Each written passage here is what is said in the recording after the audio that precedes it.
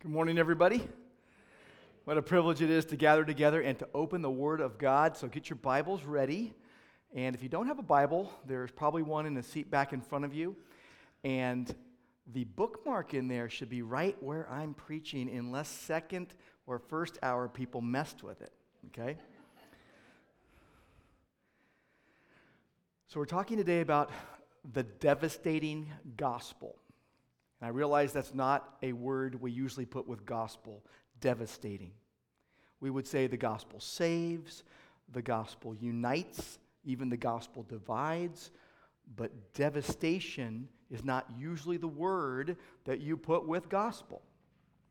And the idea is that the gospel is either going to devastate your sin or your soul. If you are a Christian, you're trusting in the finished work of Christ on your behalf on the cross, then the gospel is going to devastate your sin. And you're progressively going to be more like Christ as God works in your life. But if you are an unbeliever and you have heard the gospel message, then the gospel is going to tell you some things about yourself that you don't want to hear. If you're rejecting the gospel is going to devastate your soul. Now, devastate is a strong word. We use it with strong things. We talk about a devastating earthquake, that just flattens a city. Or we talk about a devastating hurricane. We talk about devastating activities or devastating events that happen. Just recently, there was flooding in Texas, and a lady and her 4 great-grandchildren were swept away in the flooding, killed. That's devastating news for a family to hear.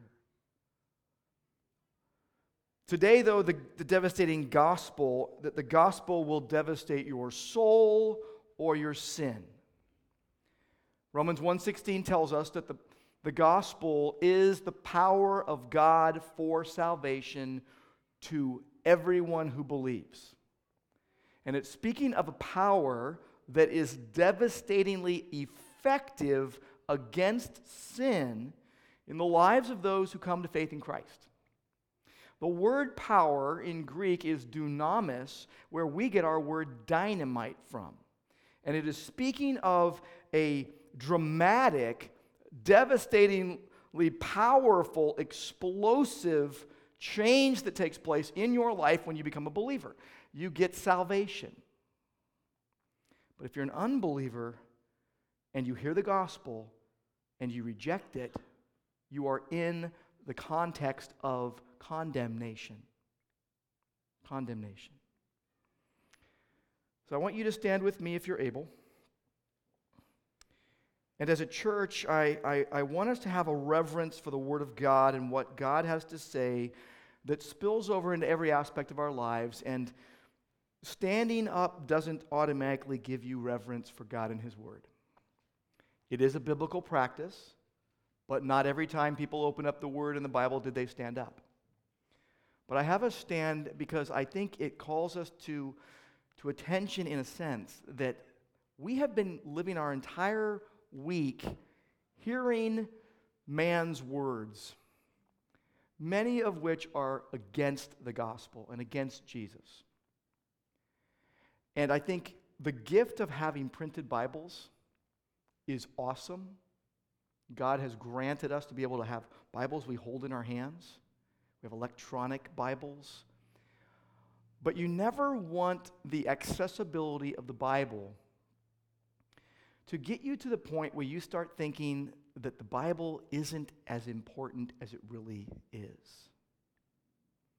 Because this is the Word of God, and if you're a Christian, you believe that this is from God, this is inspired of God, and it is inerrant and infallible, and it is absolutely, positively, completely different than man's word that gets broken and gets thrown around.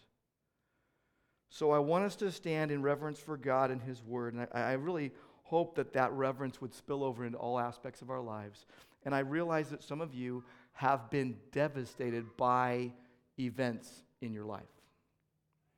And some of you are hurting deeply, and so the Word of God gives believers encouragement and reminds us of our hope in Christ. It reminds us not to take life lightly. And I realize we get caught up in a lot of trivial things. In fact, some of you may have brought trivial issues into this place with you today. And they have nothing to do with the gospel. They have nothing to do with eternal life. But we get wrapped up in trivial things. And my prayer and my hope is as we read the Word and as we trust the Holy Spirit to change us, that those trivial things will be put in the place they should be put in your life. And that the Word of God and Jesus and the gospel will have center stage in your life. That Jesus would come to have first place in everything, as Colossians 1:18 says. So I'm going to read. We're going to trust God to change us by the Word. Verses 42 to 52 in Acts chapter 13. As they went out, the people begged that these things might be told them the next Sabbath. And after the meeting of the synagogue broke up, many Jews and devout converts to Judaism followed Paul and Barnabas, who, as they spoke with them, urged them to continue in the grace of God. The next Sabbath, almost the whole city gathered to hear the word of the Lord. But when the Jews saw the crowds, they were filled with jealousy and began to contradict what was spoken by Paul, reviling him. And Paul and Barnabas spoke out boldly, saying, "It was necessary that the word of God be spoken first to you, since you thrust it aside and judge yourselves unworthy of eternal life. Behold, we are turning to the Gentiles. For so the Lord has commanded us, saying, I have made you a light for the Gentiles, that you may bring salvation to the ends of the earth." And when the Gentiles heard this, they began rejoicing and glorifying the word of the Lord, and as many as were appointed to eternal life believed. And the word of the Lord was spreading through the whole region, but the Jews incited the devout women of high standing and the leading men of the city, stirred up persecution against Paul and Barnabas, and drove them out of their district. But they shook off the dust from their feet against them and went to Iconium. And the disciples were filled with joy and with the Holy Spirit. And Lord, thank you that we can come today and that we could hear your word. Just the privilege you have given us to get up this morning and to get ready and to come over here, and no one's trying to get us to not come here. We are not under persecution where people are harassing us and not letting us get into church. Thank you that we have the privilege of bringing our Bibles here, and we have the privilege of hearing your word. And Lord, may we not take these gifts for granted. Lord, use your word by your Spirit to change us and do work that only you can do. And we pray in Jesus' name, amen. Please be seated. Please be seated. I laugh when I say please. I laugh inwardly every time I say please be seated, because I think you can stand up if you want, but don't lock your knees, right? And don't block anyone's view. So you can stand up if you'd like, but I think you'd rather sit, right? Okay, the devastating gospel. The gospel is going to devastate your soul or your sin. The gospel devastates sin's power in the life of a believer. Now, I realize if you're a believer, you're like, I am battling sin every single day. We are. But God has set us free in Christ. Now we are free from the power of sin. We don't have to sin. And we are free from the penalty of sin. We are not held to pay our own penalty for sin. If you're not a believer, you are not free from the power of sin. You can't do anything but sin, and you are under the penalty of sin. If you're a believer, someday you will be free, completely free from the presence of sin. We can't even imagine what that's going to be like. Your best day pales in comparison. There will be a day, and this is our hope in Christ, there will be a day that we will be completely free from the presence of sin.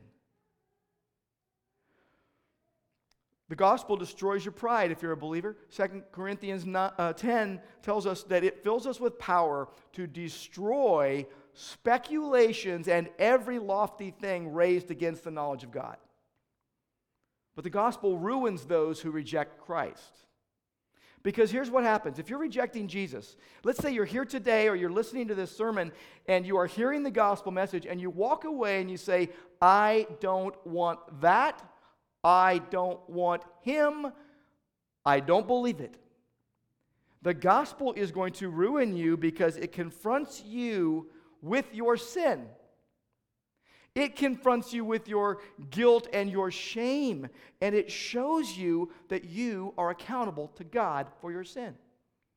That you are responsible before God for your response to the gospel. And there is such a profound difference. There is such a profound contrast between people who believe and people who don't. And that contrast is as strong as east and west, dark and light, heaven and hell.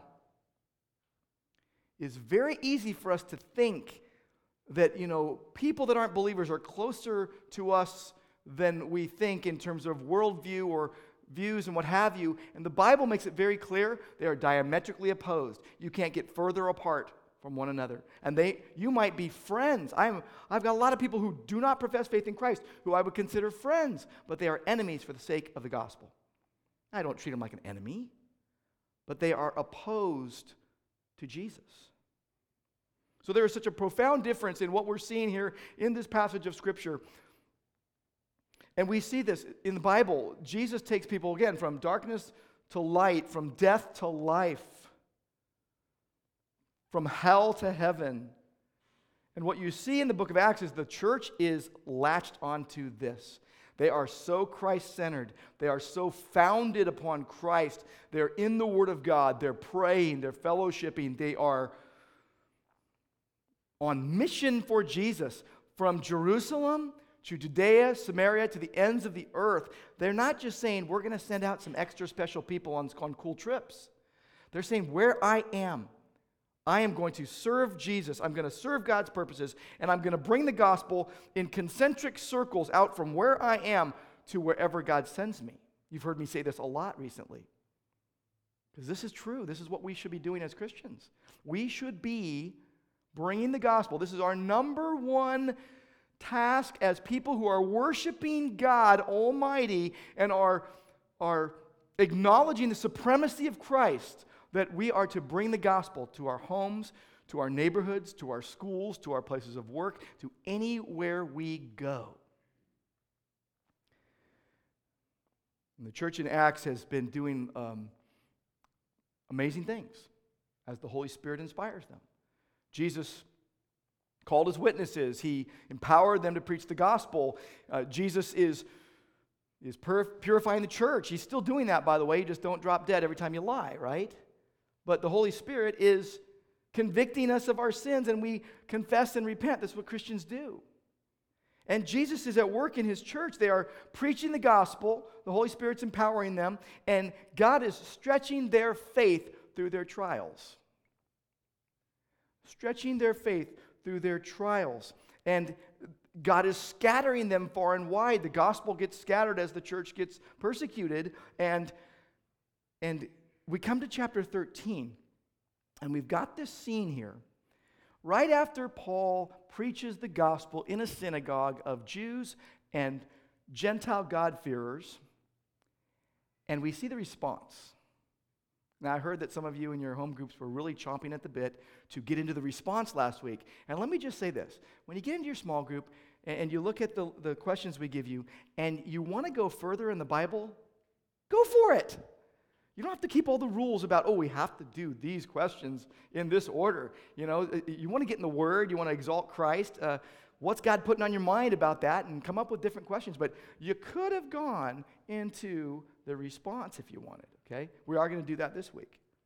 We're going to look at the response. Now, the church in Acts is a going church. That's what you see in chapter 13. You see they're a healthy church. They're on mission for Jesus. They're the kind of church we want to be. They had spiritual leadership. They had spiritual worship, not just coming to a place and singing songs to God, but a worship that flows out of worshiping God in all areas of life and flows into our gatherings, and out of our gatherings. They had spiritual leadership, worship, ministry, and they had spiritual warfare coming at them. There was opposition to the gospel. But in spite of all opposition, and we see this over and over again in the church, in Acts, in the history of the church, in spite of opposition, the gospel will be victorious. People are going to get saved. So people are getting saved. We saw that ongoing in this book, and we're seeing this as well today in this passage. This is the kind of church we want to be. We want to be a kind of church that is trusting God to do a work that we can't do. Now, last week we saw Paul's preaching, and he's preaching in a synagogue, and he is proclaiming freedom in Christ. He is telling the people, freedom in Christ was planned before the world began, and it was promised in the prophets. It was provided at the cross in the shed blood of Christ, and we're proclaiming this message to you. So, believers, if you say, all I want to do is tell people about Jesus, then you don't have to worry what your message is going to be. It is going to be what this passage calls it, the word of the Lord. If you look at that phrase in this passage, it's like 4 times, the word of the Lord. That means the word about Jesus. It doesn't just mean the whole Bible, except in the sense that the whole Bible points to Jesus. This is the message of Jesus crucified, buried, risen, exalted, and returning. And I keep saying this over and over again. You should memorize that, by the way. You should memorize this, that the message of the cross is of Jesus crucified, buried, risen, exalted, and returning. This is the message we should be preaching, the whole gospel message. So we come to this passage and we see the response. We see the response to the preaching. Now, God's costly grace, His mercy, His love in Christ, as well as His wrath against sin, and His offer of free salvation demands a response. You cannot walk away from that message and think, well, I'll just figure it out later. You either are with that message or you're against that message. Jesus said, you either gather with me or you scatter. So you have to make a decision when you hear the gospel message. You have got to figure it out. If you say, well, I want to think about it later, you've said no to Jesus, you said no to the gospel.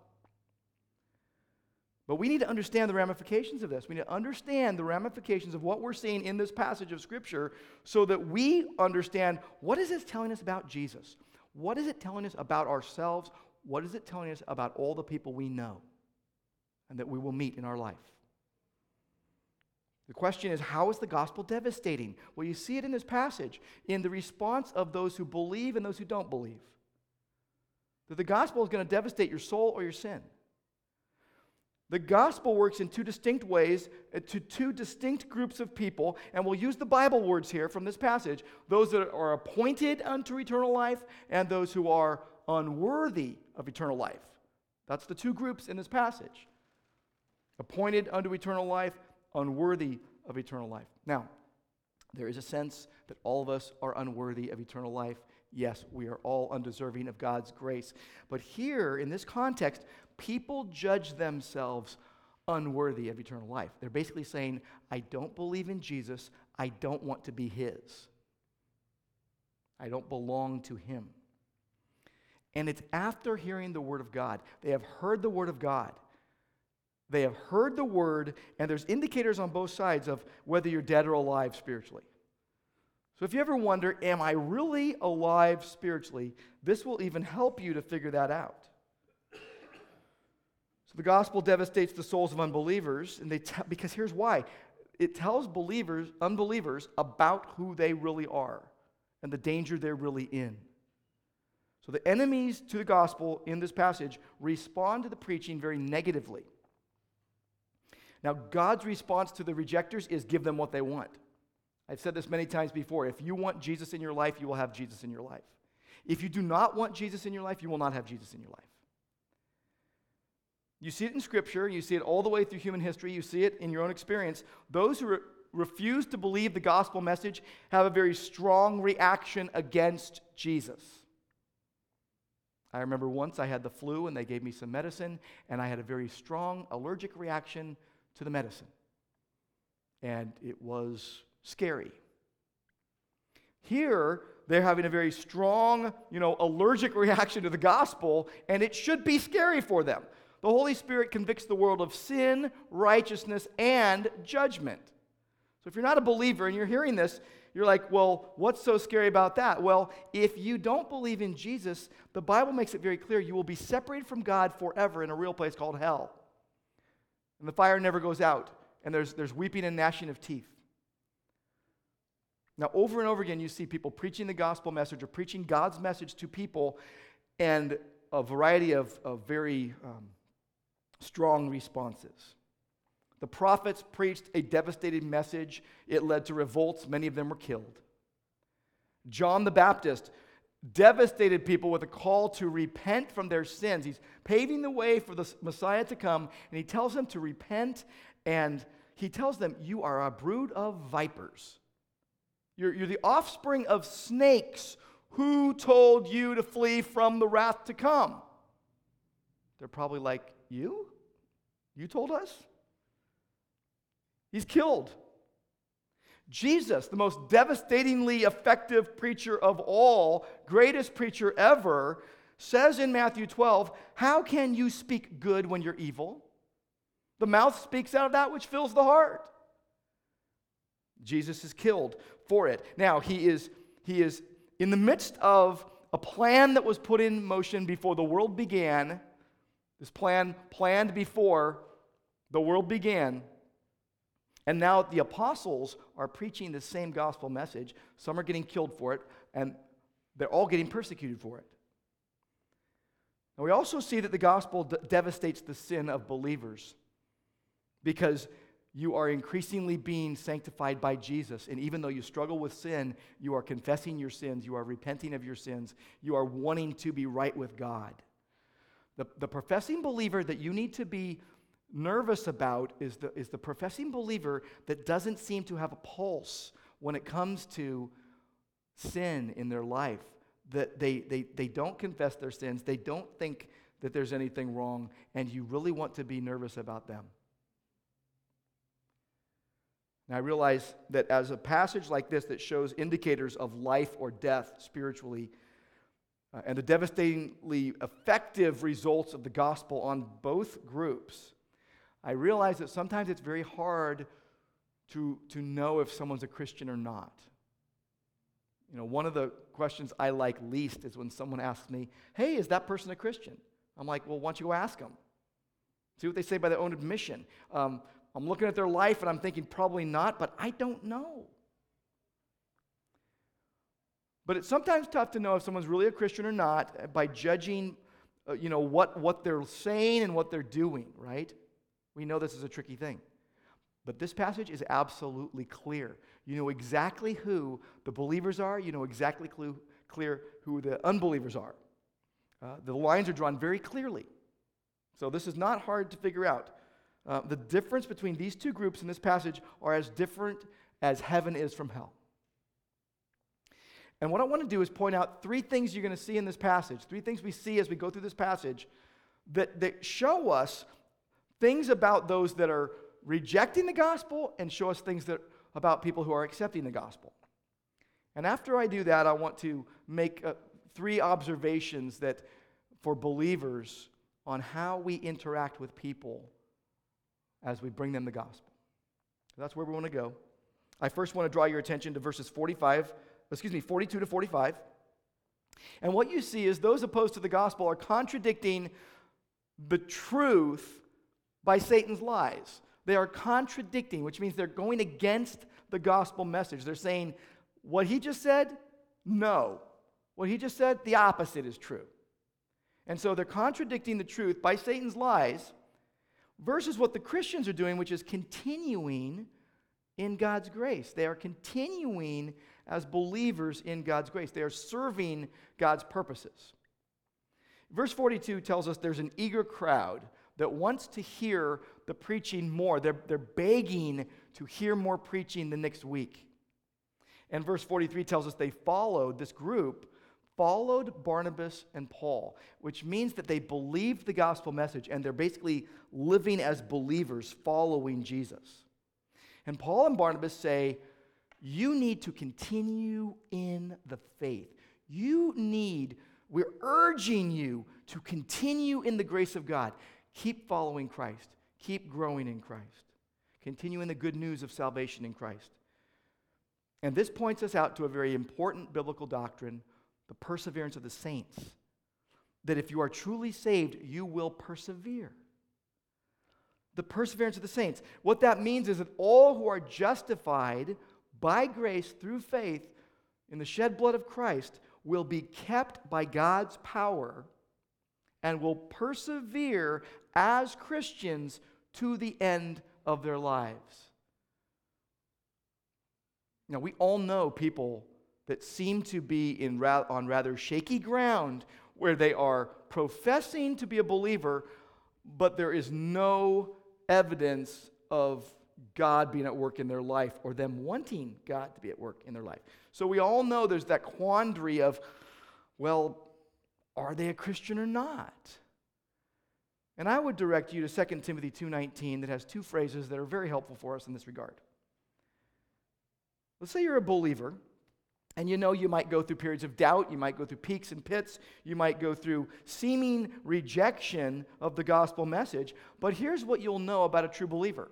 Repentance marks your life. A heart of repentance, a heart that wants to be right with God, will mark your life. And according to 2 Timothy 2:19, you can tell.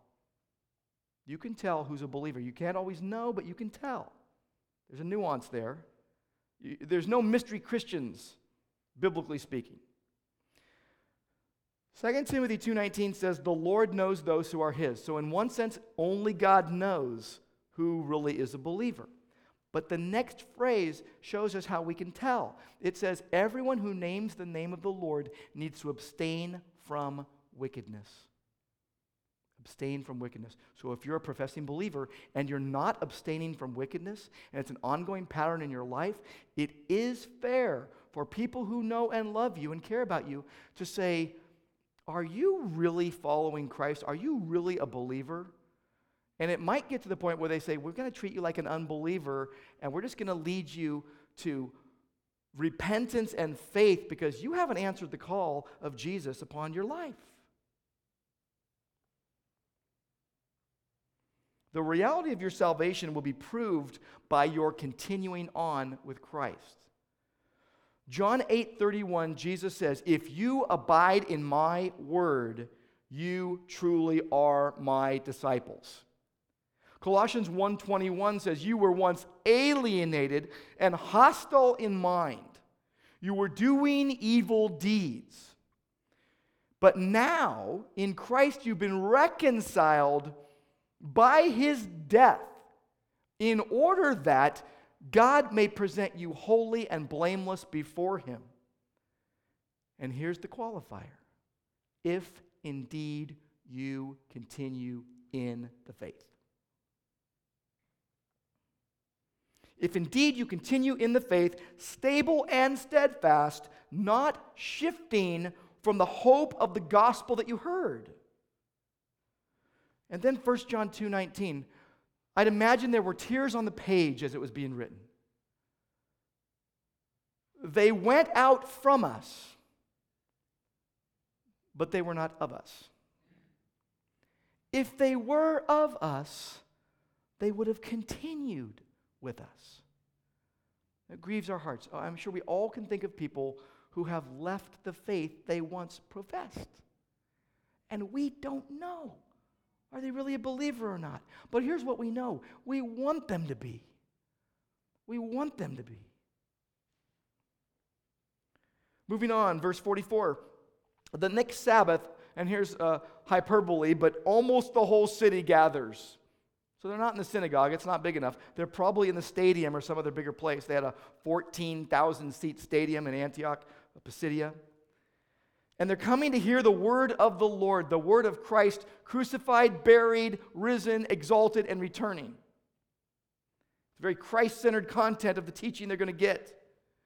And when the Jews see the crowds, verse 45, they are literally filled with jealousy. They're completely opposing the gospel message. And they are so angry, they begin to contradict what Paul is saying. Verse 45 tells us they are reviling him. So they're hurling abusive speech at him. But the word in Greek is where we get our word blaspheming. They weren't just, abusing Paul verbally. They were blaspheming against Jesus. Sometimes I really have to wonder why we as American Christians seem to be so okay with people blaspheming Jesus. You would think that somewhere in the Bible Jesus said, it's okay if people curse me. It's okay if people blaspheme my name. Because the way a lot of us operate is we put up with so much without saying one word about it, as if we're supposed to somehow be invisible, secret Christians who believe a message but can't offend anybody with actually telling them the truth. And then guess what else we do? We label people sinners because they do certain out-of-the-box sinful things. Here's the deal. All people are full of sin and doing all sorts of sinful things. And we sin because we're sinners. We're not sinners because we sin. Do you know what unbelievers do? I've seen this so many times. Let's say you get a group of friends that are unbelievers, and one of them does something really crazy sinful. They will say to them about themselves, I know I'm a sinner, because even to their standard, they've broken the rules. But here's the truth about them and us. We all do sinful things because we're sinners and we've got hardwired depravity. So you look around and you look in the mirror and you look at other Christians and you think, what is their problem? How come they can't snap out of that? Because they're sinful. And sometimes it breaks out in especially heinous ways or publicly embarrassing ways, and we recoil. We think, you have got to be kidding. How could anyone do that? Because somehow we've forgotten that we have a propensity to do that. And somehow we've started to think that we're something more special than we really are, because there's the same root of sin in us. It just is, if you're a believer, your sins have been washed away by the blood of Jesus. Nothing you could ever have done, nothing you could have ever deserved. But isn't it weird that we get all self-righteous about people who sin, thinking that Christians somehow are above that and that non-Christians should somehow act like Christians? Now, if someone's professing faith in Christ, you should absolutely expect them to obey God and His Word. You should expect yourself to obey God and His Word. We sin because we're sinful, and we're not sinful because we sin. It's like the worm in the apple. The worm was in the apple as the apple grew. It was on the blossom, and it literally the apple grew around the worm. And the worm is eating its way out of the apple. I used to think that the worm said, that's a good-looking apple. I'm gonna go into that apple. And it goes in the apple, and it eats its fill and goes around and then comes out and says, I've had enough. Not the case. The worm is embedded in the apple, just like sin is embedded in your heart. And it eats its way out from the inside, because we are rotten to the core apart from Jesus. And we are all capable of unspeakable sin. But what you see in this passage, first of all, is there are people completely contradicting the gospel message as opposed to continuing on in Christ. People who continue on in Christ receive the gospel message. They want to live in light of that gospel message. When they sin, they want to confess that and move on and not be that way. Now I'll point your attention to a second thing, verses 46 to 49, that those opposed to the gospel are captured by Satan. They're enslaved to sin. They're literally wearing chains, proverbial chains to sin. versus the Christians in this passage that are converted by God's power, that have been transformed by the grace of God, that are new creatures in Christ. They've been freed by Jesus to serve God's purpose. Verse 46 tells us that Paul and Barnabas speak out boldly against the blasphemy, and they say it was necessary for the word of God to be given to you first, to the Jew first, then to the Greek. But you thrust it aside, you repudiate it, you reject it, you deny it, you disown the message of the gospel. So, as a result, you judge yourselves unworthy of eternal life. What that means is you're saying, I don't want that. That's not me. I don't want to belong to Jesus. I don't believe in him. And it shows us very clearly man's responsibility for his sin. That each person is responsible for their own sin. That those who do not believe, as John 3:18 says, are condemned already because they don't believe in the only name of the Son of God. They don't believe in Jesus. They don't believe in the only name by which we can be saved. They condemn themselves. 2 Peter 3 says scoffers are going to come in the last days. And guess what scoffers are going to do? They're going to scoff. That's what scoffers do. Scoffers scoff. These are scoffers coming in the last days opposed to the gospel message because they've been held captive by Satan to do his will. They're going to follow their own sinful desires. They're going to scoff because they're scoffers. They're even going to say, where's the promise of his coming? See, we believe, our anchor for our soul as believers is that Jesus is exactly who he says he is in the Word of God, and he's coming back. But they're saying, oh, no, he's not coming back. It's taken too long. And they forget that by the Word of God, the present heavens and earth are being reserved for fire, and they're being kept for the day of judgment and destruction of the ungodly. The destruction of the ungodly, where the gospel basically lays them low and devastates them because they rejected the gospel. They're raging against God. They're cursed. They're enemies. They have no hope. They're slaves. And so Paul says, we're turning to the Gentiles. You know how mission-minded they were? You know, here, there, and everywhere, they're preaching the gospel. Verse 47, Paul says, you know what? God commanded us to do this. Isaiah 49:6, I made you a light for the Gentiles. I can just see the Gentiles saying, whoa. I've been around the synagogue. I'm a God-fearing Gentile, and I wasn't ever told that I was in there and that God's promises were for me without becoming a Jew. Wow, you've been keeping some news from me. So verse 48, the Gentiles hear this, they rejoice. They glorify the Word of God. They are so excited about the gospel message. And it tells us, as many as were appointed unto eternal life were saved. They believed. This is one of the clearest statements in the Bible of the sovereignty of God in salvation. It affirms absolute predestination. You cannot miss the doctrine of God's electing those who will be saved. The Greek word is tasso. It's a military word that means to appoint, to arrange, to assign. It's God, the commander, saying, this is your place.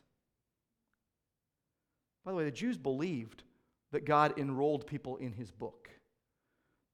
God says to Moses, whoever sins against me, I'm going to blot out of the book.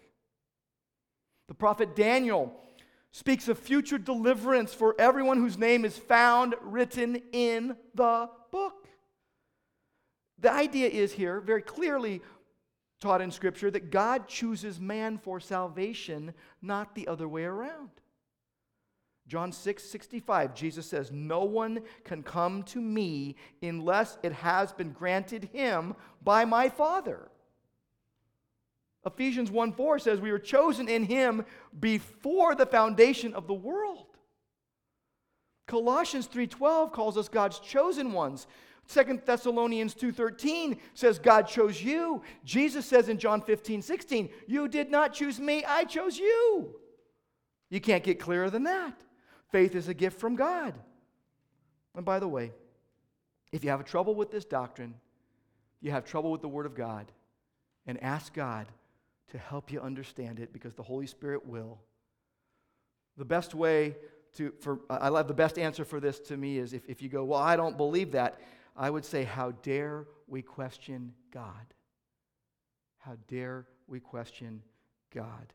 Belief in Jesus Christ is not just a matter of your own faith. It involves divine appointment. You're elected, you're chosen. You're not self-determined. If it was in your hands and my hands, we would mess it up royally. We'd lose it. We'd find a way to lose it. We can't even find our keys. How are we going to keep ourselves saved?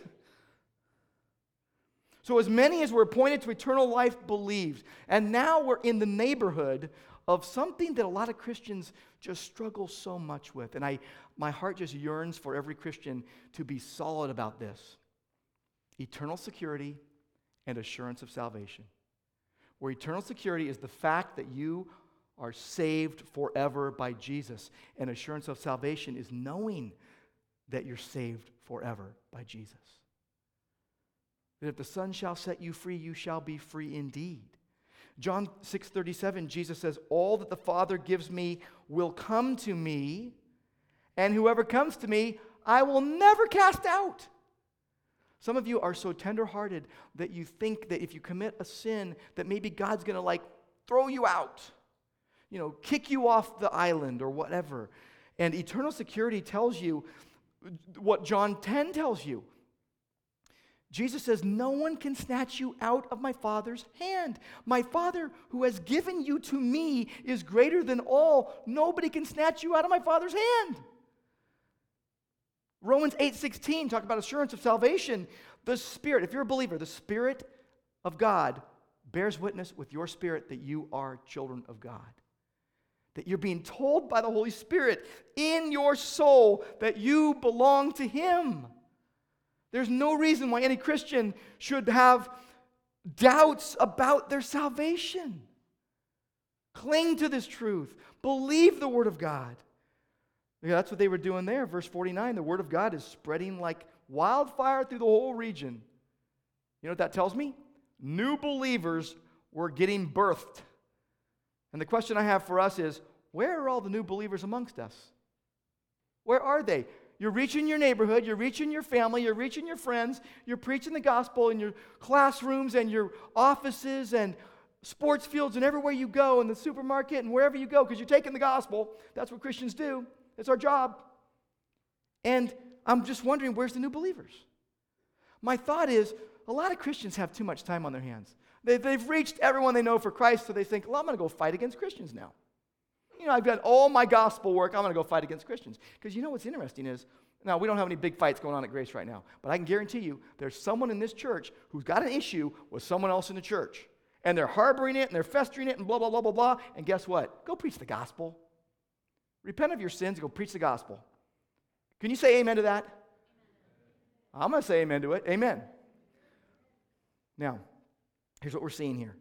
Number one, there's people that are totally contradicting the gospel message in this passage, but there's people that are continuing in the faith. So you got the contrast between believers and unbelievers. Then you got people that are totally captured by Satan, and then you got people that have been converted by the grace of God. Now there's one more thing I want you to see. Verses 50 to 52, here's what you see. Those who are against the gospel are engaging in cowardly actions, fighting against truth. They're serving Satan's purposes. Versus the Christians here that are being courageous by the Spirit of God, and they're boldly telling the truth and trusting God. Verse 50, they incite the devout women of high standing, and I hate to admit it, but I hear that those were Italians. I feel like I'm throwing my own people under the rug here, but it's under the bus here, but it's I'm serious. I just have to tell you, that's what I heard. They were Italians, and they're great people. It's my people. But they stir up persecution against Paul and Barnabas, and they drive them out. They kick them out of Pisidian Antioch. You're out of here. Funny thing, verse 51, they don't come back and knock on the door and say, can we come back in? No. They go and they literally They literally shake the dust off their feet. They do the most demonstrative thing to show that the people that are rejecting the gospel are condemned, that you can do in that culture. This is what Jews did when they came out of Gentile lands, just shaking the dust off their feet. Jesus taught the 12 and the 70 to do this. If they reject the gospel, if they reject me, shake the dust off your feet. Don't keep casting your pearls before swine. Tell them exactly what the condition of their soul is. You know, they had prayed for boldness. I can't remember what chapter 4, verse 13. They prayed to speak the word of God with boldness. And they're doing it. That's a bold action. They're basically saying, you're condemned, you condemned yourself. And verse 52 is very amazing. The disciples were filled with joy and with the Holy Spirit. Why is that so amazing? Well, because those are the disciples left in Pisidian Antioch that didn't get kicked out. These are all those new believers. And they're basically saying, praise God that we've been saved. And we're gonna stay here with this persecution because we want them to be saved. We're not going to escape out of town and get out of the way of this. These are people that need Jesus. Think about anybody you know that keeps telling you no, no, no to Jesus. And you're just thinking, I don't know if I want to talk to you about this anymore. And of course, I don't want to offend you, so I'm not going to tell you everything I know about your situation. These disciples were controlled by the power of God. They were filled with joy, fruit of the Spirit. They were joyful. They were blessed. They were friends. They were pardoned. They were released. They had freedom, and they thought, we want to go out and just keep doing this even though we're getting persecuted. Now, as I close, let me give you some final thoughts about what you ought to do when you're interacting with other people. People who contradict the gospel, people who are captured by Satan, people who literally cowardly rail against the truth because that's all they know to do. Here's what you do. Number one, you got to show the truth humbly. You have to show the truth lovingly, patiently, kindly. You got to absorb the hits that come from those who oppose. Jesus grows his church in spite of opposition. You got the sheep and the goats and the wheat and the weeds and all that. You got to love people as Jesus loves people. You got to love your Super 8. Family, your friends, your neighbors, your coworkers, people who like you, people who don't like you, people you like, people you don't like. Let the gospel devastate your pride, and you will become delighted in the gospel and want to share the gospel even with those who mistreat you. There's always backstory to everything, and I think loving people the way Jesus loves them leaves lots of room to understand where people are coming from before we evaluate them. There's a time and a place and leading of the Holy Spirit to correct, but how about just loving people? And as 2 Timothy 2:24 tells us, be kind to all. Kind to all. Show them by your life how much God loves them. Show before telling. Believe the Bible. Seek truth. Kill your sin. Repent of your sin. You say, well, I don't want them to know what I've done. Well, this will help your friends who don't know Christ to realize that you can admit when you're wrong and admit that you need Jesus. That's the whole point of the gospel. You need Jesus. So be passionate for the supremacy of God and worship Jesus daily as individuals and households, getting into the Word of God and prayer and worshiping God, because you are, whether you know it or not, you're a lighthouse for the gospel. The light's either out or the light's either on. And the way we shine the light of the gospel is how we should live and help those in darkness. This is what a lighthouse does, right? A lighthouse on the rocky coast, it helps ships know that there's danger. Well, the world expects you, unbelievers expect you to indulge in sin just like them. Now you start breaking out with light from the gospel, and your lifestyle breaks their expectations, when you shine in a way that they don't expect, it is warning them that they're off course. We're to be like lighthouses to those who are sailing towards condemnation. and a Christless eternity and hell so that they might be redirected on course towards Jesus, that maybe Jesus would grant them repentance leading to the knowledge of the truth because they've been held captive by Satan to do his will. 2 Peter 3 again, how come we forget this? Since all these things are thus to be dissolved, what sort of people ought you to be in lives of holiness and godliness, waiting for the coming day of God? So show them the truth humbly, but secondly, tell them truth boldly. A lighthouse is bold, a light is on. The most loving thing you can do is relationally engage people and tell them the whole gospel truth. There is a missing part of our evangelism. It's missing from mine, it's missing from yours, and it's because we don't want to offend anyone. But guess what, people? The gospel is offensive. The gospel devastates the souls of those who don't believe, because the gospel tells them that they're lost and they're sinful and they need the only Savior.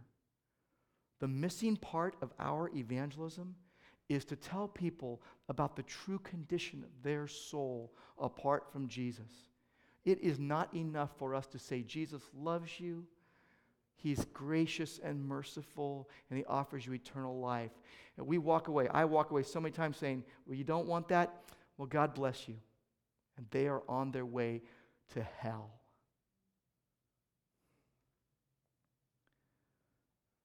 Who were they dealing with here in Antioch, Pisidia? They were dealing with Jews, religionists.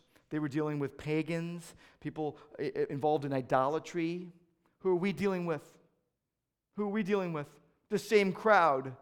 We're dealing with religious folks, nominally professing believers. We're dealing with Mormons and Jehovah's Witnesses and atheists and agnostics and however else you want to self-identify. And they're all armed with lies. And the difference between those beliefs and ours in the gospel is as different as light is from dark, as east is from west, and as heaven is from hell. And we have got to grasp that, or else we will be asleep while people are heading to hell. We have honestly got to tell them the truth. And I'll admit to you, I'm afraid to do that often because I don't want them to get mad at me. The fear of man is a snare. Jesus said you'll die in your sins if you don't run to the only Savior.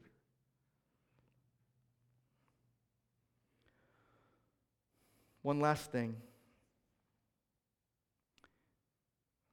Trust God completely in this process. You cannot make anybody believe. You cannot make one hair on your head white or black. You cannot get anyone to believe in Jesus. I don't care how clever you are or how gifted you are. The gospel saves. The Word of God, the Holy Spirit, uses the Word of God to change people's hearts. The word of the cross is folly to those who are perishing. To us who are being saved, it is the power, the dynamite, the devastatingly powerful power of God. Let's say I had two chains up, a long chain up here, and I brought two people up, and I said, let's see if you can pull these apart. You'd be like, we can't do it. We're trying, it won't work. But let's say I gave you a chain cutter. You just snap it and it's gone. Jesus is the only chain cutter. You can't break their chains of sin. There are people that are judging themselves unworthy of eternal life, left and right. And those freed by Jesus to serve God's purpose must humbly show and then boldly tell the whole truth and trust God with the results. Which means we got to get bolder. We got to let our fear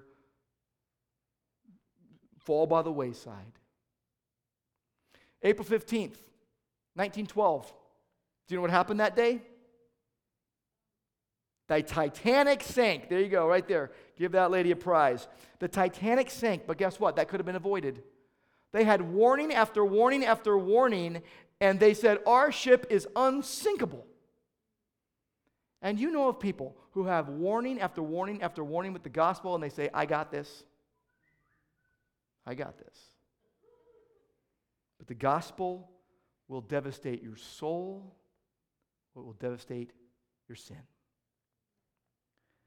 Lord, thank you that we have this beautiful, devastatingly powerful gospel message of your grace in Christ, which is a stone of stumbling and a rock of offense. But to whoever believes in you, it is beautiful life that we would never be put to shame when we place our faith in Christ. Lord, give us humble living and bold speaking to tell the truth and trust you with the results. And we pray in Christ's name. Amen.